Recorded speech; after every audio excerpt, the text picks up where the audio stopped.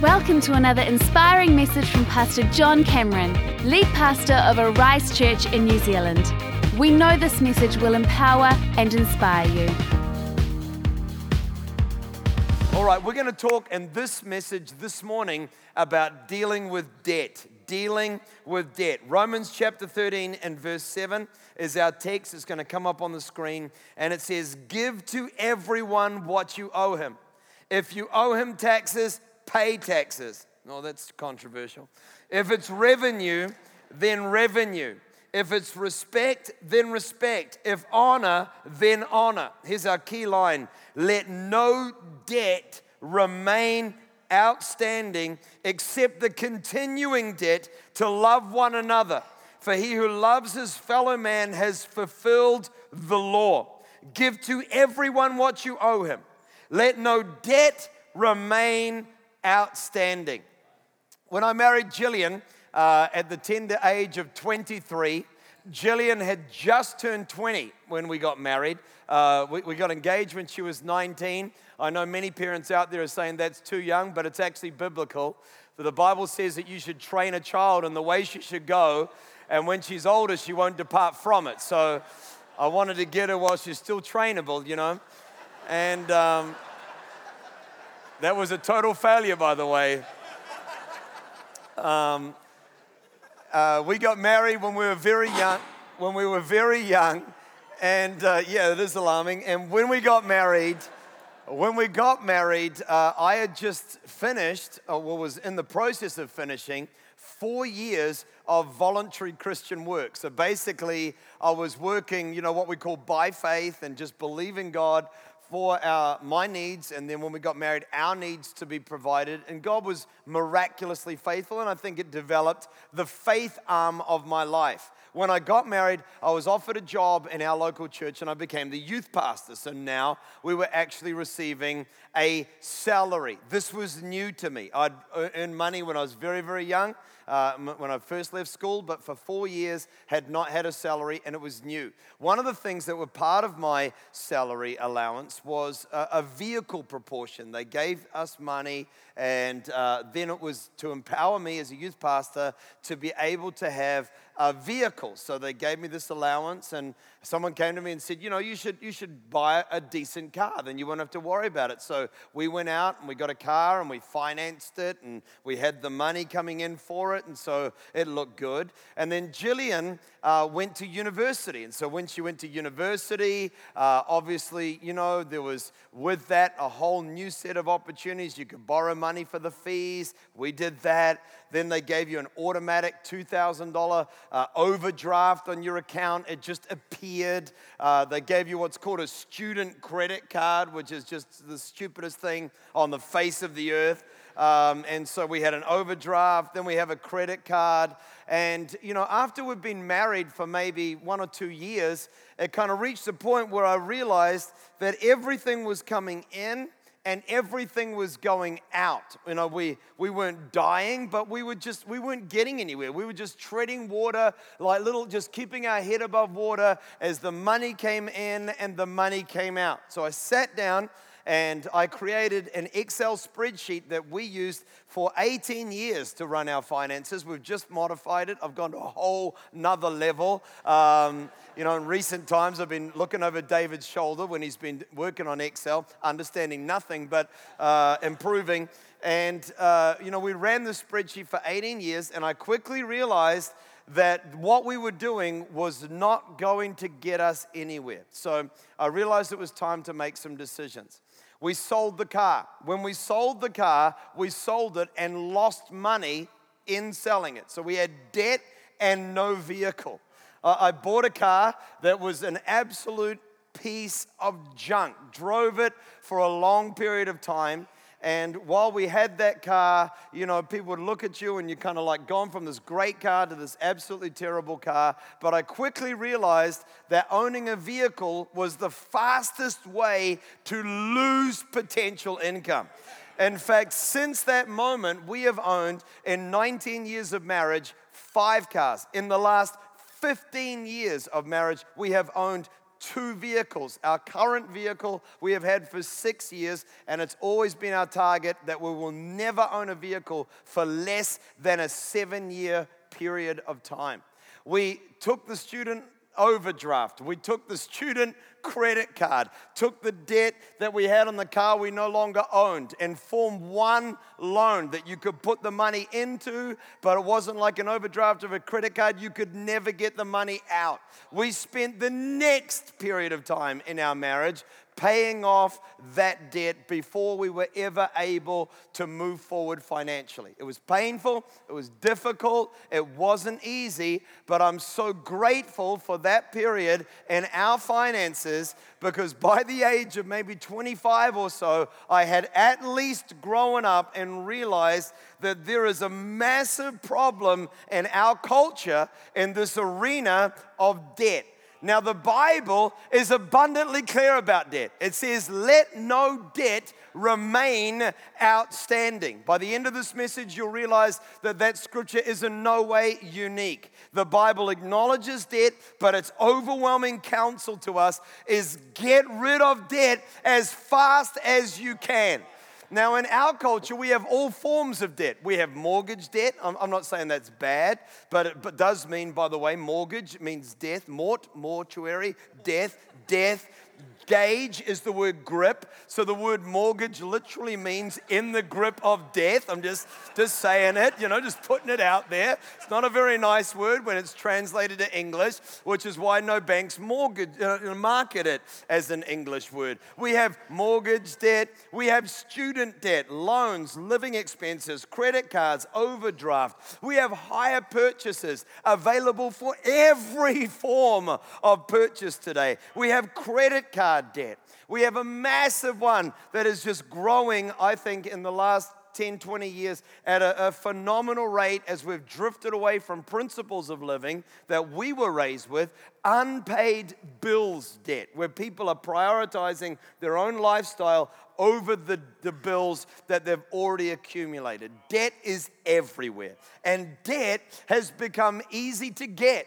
There are more and more new ways for people to access debt all the time, and it seems to me like no matter what the government tries to regulate it with, people just find another way of getting into debt over here. They say that in America, I don't know this, factually, so I'm just saying that this is anecdotal, but at the time of the global financial crisis in 2008, out of every 3 workers in the United States of America, one of them was working in some form of industry associated with finance, debt.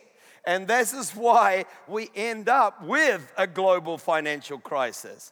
And the truth is about debt is that whenever we end up in debt, the impact of it is that you hand part of your life, the control of your life and the opportunities of your future over to someone that you now become indebted and bonded to. That is the impact of debt. I was trying to explain to my children debt, and I was saying debt is basically the fact that whatever I bring in, I have to give it to somebody else to pay for something that I already have, and the impact is that I can do less today.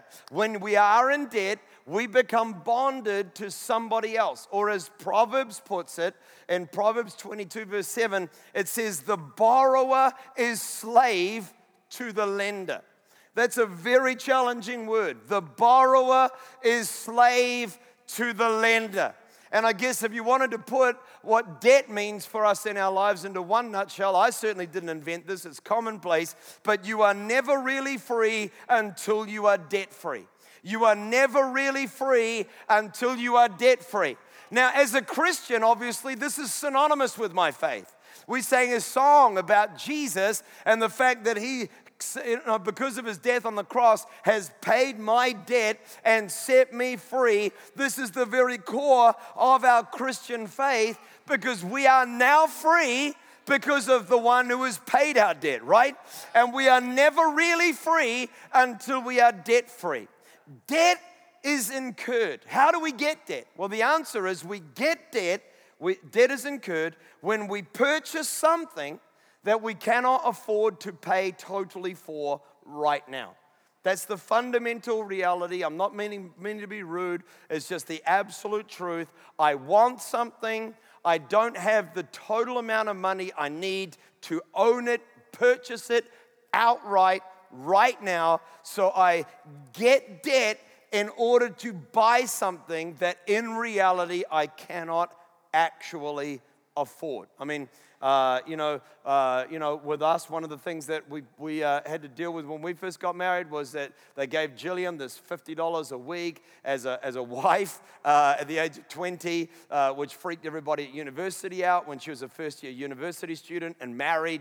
But they gave her $50 a week, and so we took that $50 a week and we bought a lounge suite. Stupid, but we bought a lounge suite because we wanted to make sure that our home looked good. And we bought it on hire purchase or interest-free. There's no such thing as interest-free, by the way. It's just a higher purchase price in order to get you to buy it and not think that you're actually paying any interest. We want a fridge, and so rather than, looking around for a second-hand one, we just got to go out and buy one. I mean, today, we get in debt with anything you want to buy from the Warehouse Farmers, Freedom Furniture. They've all got cards. We've got to have a car. It's got to be reliable. So we end up in debt. We've got to have an education. And so we've got a student loan. And, we can draw down money for living expenses. Doesn't really matter. We're going to earn a lot of money in the future. Really?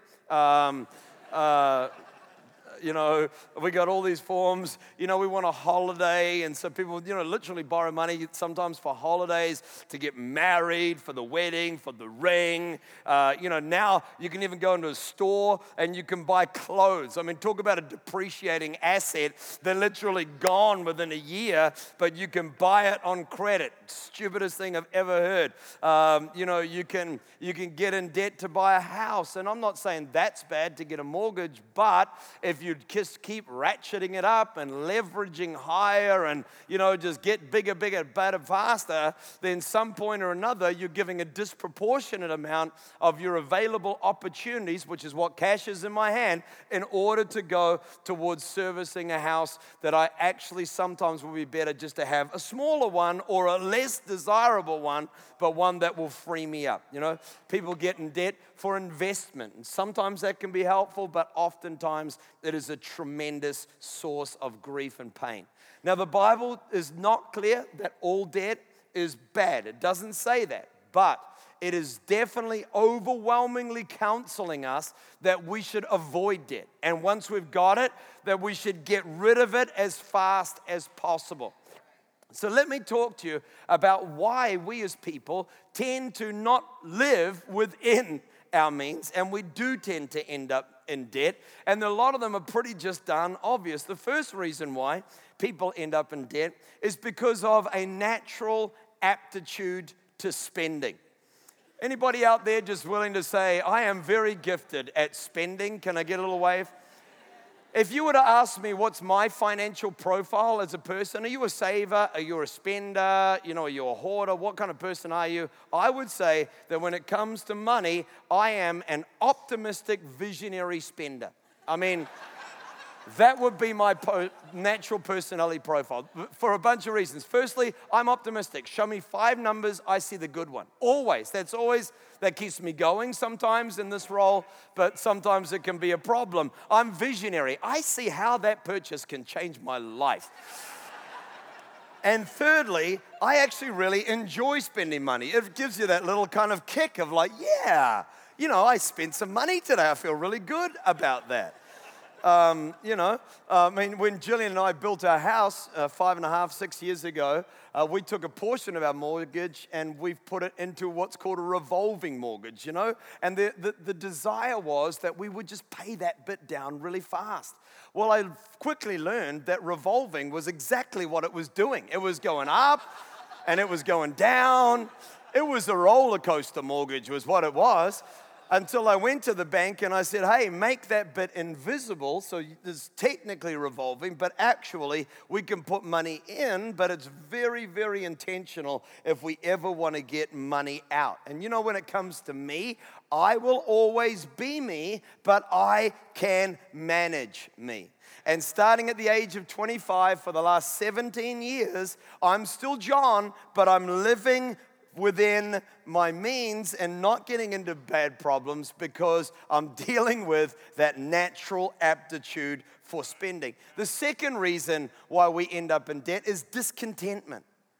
Discontentment is rife in our culture. It is enormous in our culture. It is a pandemic in our New Zealand society. Come on, in Whangarei, you can say we're really content because the weather is perfect, and it is, and I resent it. But you all want that boat, and if you've got a boat, you want a better boat.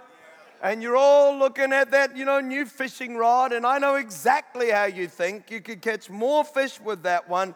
And we're all discontented at some level or another. And discontentment literally is defined in the dictionary as a restless longing for better circumstances. To be discontented is to have a restless longing for better circumstances. And all our getting, we are a generation of getters. And for all the things we can get and all the purchases we can make, we are not happier. And in Philippians chapter 4, the Apostle Paul gives us a secret, or he speaks of a secret that I reckon you and I, we all need to learn it. He said, I have learned the secret of being content in every situation. Whether I have a lot or whether I only have a little bit, I am still content. And in life, I don't believe there's anything more powerful that we can ever learn than to be content. And I don't know about you, but I find in my life that the less contentment I'm experiencing, the more longings that I have, normally the less connected I am to my Savior. It is a lack of God that generally awakens within us this want to fill the void in our lives that can only be filled by Him. Can I get an amen? In 1 Timothy chapter 6, verse 6, the Bible puts it to it like this. I want you to read with me on the screen. Take some time. Godliness with contentment is great gain. We brought nothing into this world, and we can take nothing out of it. If we have food and clothing, fundamental needs, we will be content with that. People who want to get rich fall into temptation and a trap, and into many foolish and harmful desires that plunge men into ruin and destruction, aka ridiculous levels of debt. Get content, deal with debt. Number 3, comparison. Comparison has become a major problem for us all. Keeping up with the Joneses. We rock up at school, we look at the car that they drive, the clothes that they wear, the house that they own. We're at university, high school. If I had those kicks, I would be, get more compliments at Elevate, and I tell all of our youth pastors, don't focus on the shoes, focus on the character, focus on the person. Comparison will kill you. In 2 Corinthians chapter 10, verse 12, it says, we do not dare to classify or compare ourselves with some who commend themselves. When they measure themselves, he's got 5 pair of Chucks, they've got 3 pairs of Jordans, he's got a 1988 car, they've got a 2008 car. When they measure themselves, by themselves, compare themselves with themselves, they are not wise. The Bible's literally saying when I'm looking at the car you're driving, the house you have, and comparing it with the life I am, then I am stupid. That's what the Bible's saying. You're an idiot when you live your life that way. My father-in-law likes to talk about key phrases, and one of the things he talks about is conspicuous consumption. The fact that we're looking at everybody else's spending. It's become what we look at. And the irony of this is that the wealthiest people I know don't spend their lives trying to spend the money they have, trying not to spend their money they have, and not just in New Zealand, but globally. Often the wealthiest people I meet, you would never know they are wealthy when you meet them. While the majority of the populace is getting in disproportionate levels of debt, trying to look like they have money, the wealthy are out there trying to look like they don't have money. And Proverbs 13 verse 7 is really clear. One guy pretends to be rich, yet he has nothing. He's in debt. Another pretends to be poor, yet because he hasn't purchased 7 pairs of Air Jordans in the last year, he's actually got some money in the bank. That's what the Bible is saying. It's so clear. The next reason why we end up in debt is covetousness. It's one of the 10 commandments. One of the 10 commandments. Don't covet your neighbor's wife. It goes on, don't covet his house. And whenever covetousness is allowed in our hearts, then we will go beyond natural boundaries to get what we covet. We will sin. And one of those ways is to get in debt. The next one is decisions. Decisions. Listen, for every young person in our church, it is so crucial, not just young, but and phenomenally important that we learn in this age where everybody is busy telling you that you have the faults, responses, temper problem, whatever in your life because of what other people have done to you. There is validity in the fact that we're all broken people dealing with the pain of our past. But we must realize that our actions today have consequences for our tomorrow. Decisions decide destinies. Decisions have ramifications. I believe with all my heart that one of the reasons why our generation is getting into such crazy amounts of debt is because they've never been taught that. And the impact of everybody as a victim is spiraling levels of debt as a result. The next reason why we end up in debt, we're going to get to some good things in a second, stay with me, is ignorance. We get in debt because we don't know the danger of debt or the nature of what we are doing. I will always be thankful for the fact that at least at the age of 25, 23, whatever it was, I can't remember the exact time, that Jillian and I woke up and said, wow, what we have done has been really stupid. Proverbs chapter 6 verse 1 puts it like this. My child, if you've put up security for a friend's debt or agreed to guarantee the debt of a stranger, if you have trapped yourself by your agreement and are caught with what you said, follow my advice and save yourself, for you have placed yourself at your friend's mercy. Now swallow your pride. Go and beg to have your name erased. Don't put it off. Do it now. Don't rest until you do. Save yourself like a gazelle escaping from a hunter, like a bird fleeing from the net.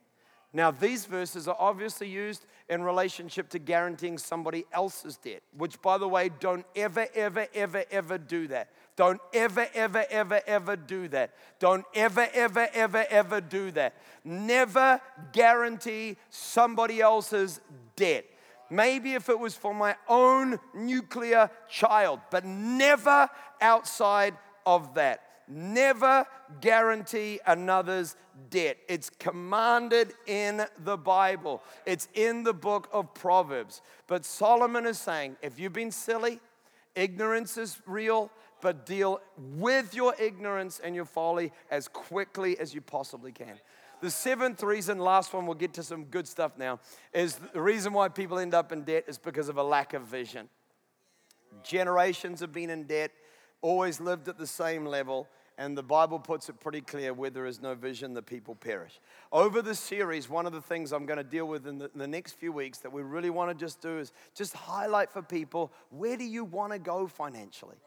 What's God's plan for you? Does God want you to just live in the same spiral of debt, or does God have something greater? And I believe God does. And when vision comes to a life, it's amazing how you'll endure a lot of discomfort in the here and now. So how do we deal with debt? The first way that you and I can deal with the debt in our own lives is to own where you are. Own where you are. You will never change what you do not own. Hello? It's pretty quiet in this Presbyterian church. Hamilton, I can hear your silence. It's eerily quiet. You know, we've got to make sure that we own where we are. I mean, you know, one of the most horrible moments in my week is sitting down with that spreadsheet sometimes and realizing that all the things I want to do, I can't. Because if I'm going to do all of those, it's going to be at the expense of what I could do tomorrow. And I have to just go, oh, well. But, you know, you got to come back and say, I've got to own it. Take time to go over every financial aspect of your life. Review it. Not have a one point where you can see everything. We'll talk about that in the weeks to come. The second one is choose the future over the present. If we want to get out of debt, we've got to choose the future over the present. This is so important. Practice delayed gratification. Delayed gratification. Choosing to go without today so that you can have tomorrow. Drive a car that is a piece of rubbish so that you can own a home one day in the future. Driving a rubbish car doesn't make you a rubbish person. It means you're choosing the future over the present. Good preaching, amen. Oh, you know, for Jillian and I, we lived for 7 years in a little tiny cottage in a no-exit street that was closed by the police. Every year we lived there, it was closed by, don't listen, you and Helen, it's your daughter, but they're closed by the police every year at least once because someone had a gun or a machete or a knife wandering up and down the street. But the reason why we lived there was we were choosing our future over having a nicer house in the present.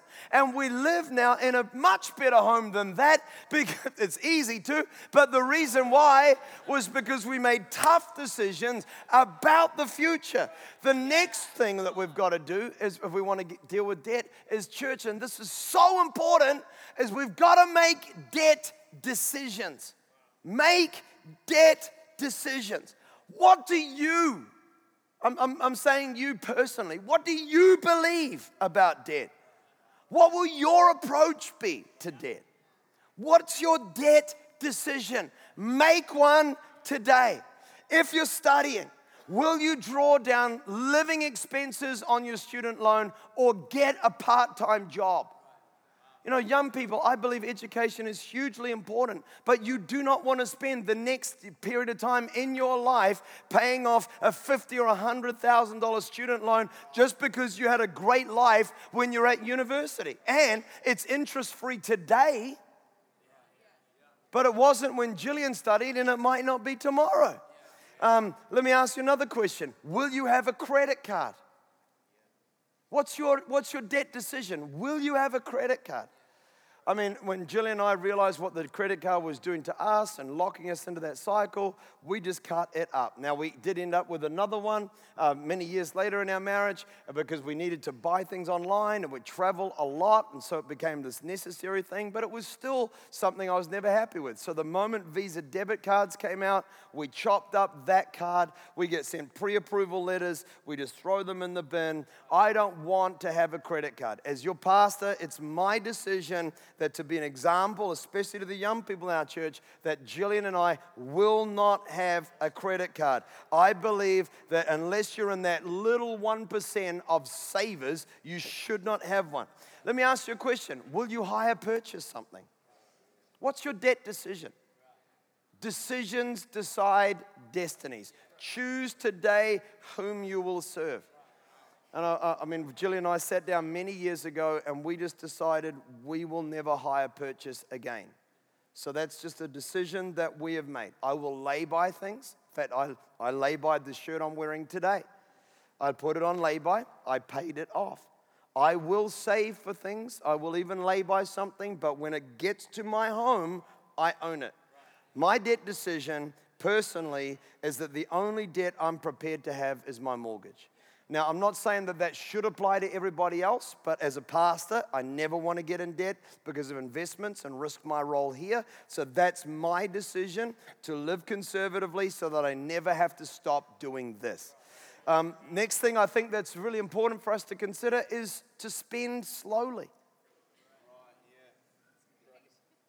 I mean, Jillian kind of like knows what's going to happen now. When we go into the store, she tries something on. She doesn't even buck against it anymore. She knows because she's so bad with money. That's not true at all. I'm throwing her under the bus just for fun because we need to have something that you laughed at. And that's true, right? We really did.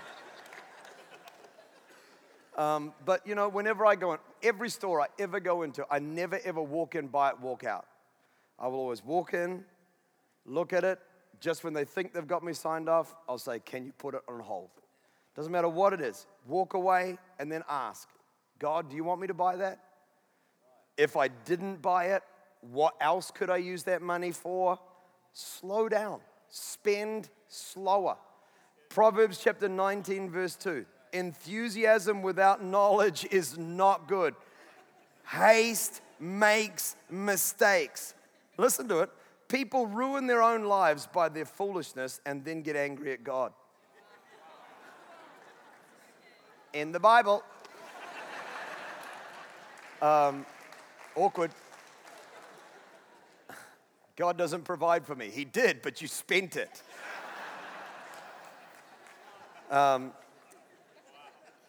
Number 5, I'm finishing. It's okay. We'll get lunch soon.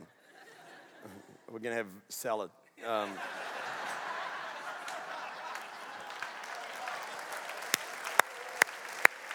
Worst 2 weeks to be in church ever, right?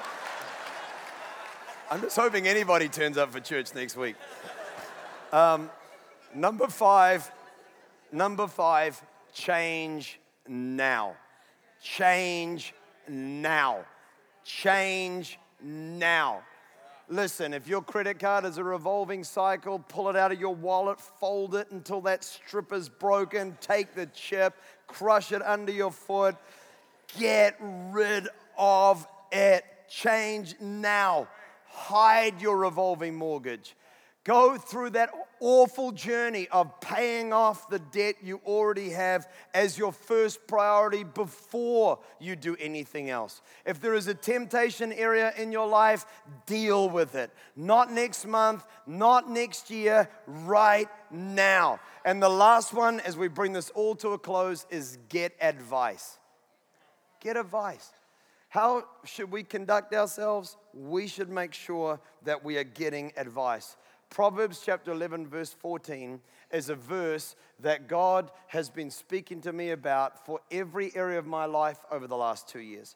For lack of guidance, a nation falls, but many advisors make victory sure. Many advisors make victory sure. Let's put it another way. Can anybody tell you what to do with your money? I'm not talking about, friends, family. I'm talking about someone you respect. If there's no advice, then victory is not sure.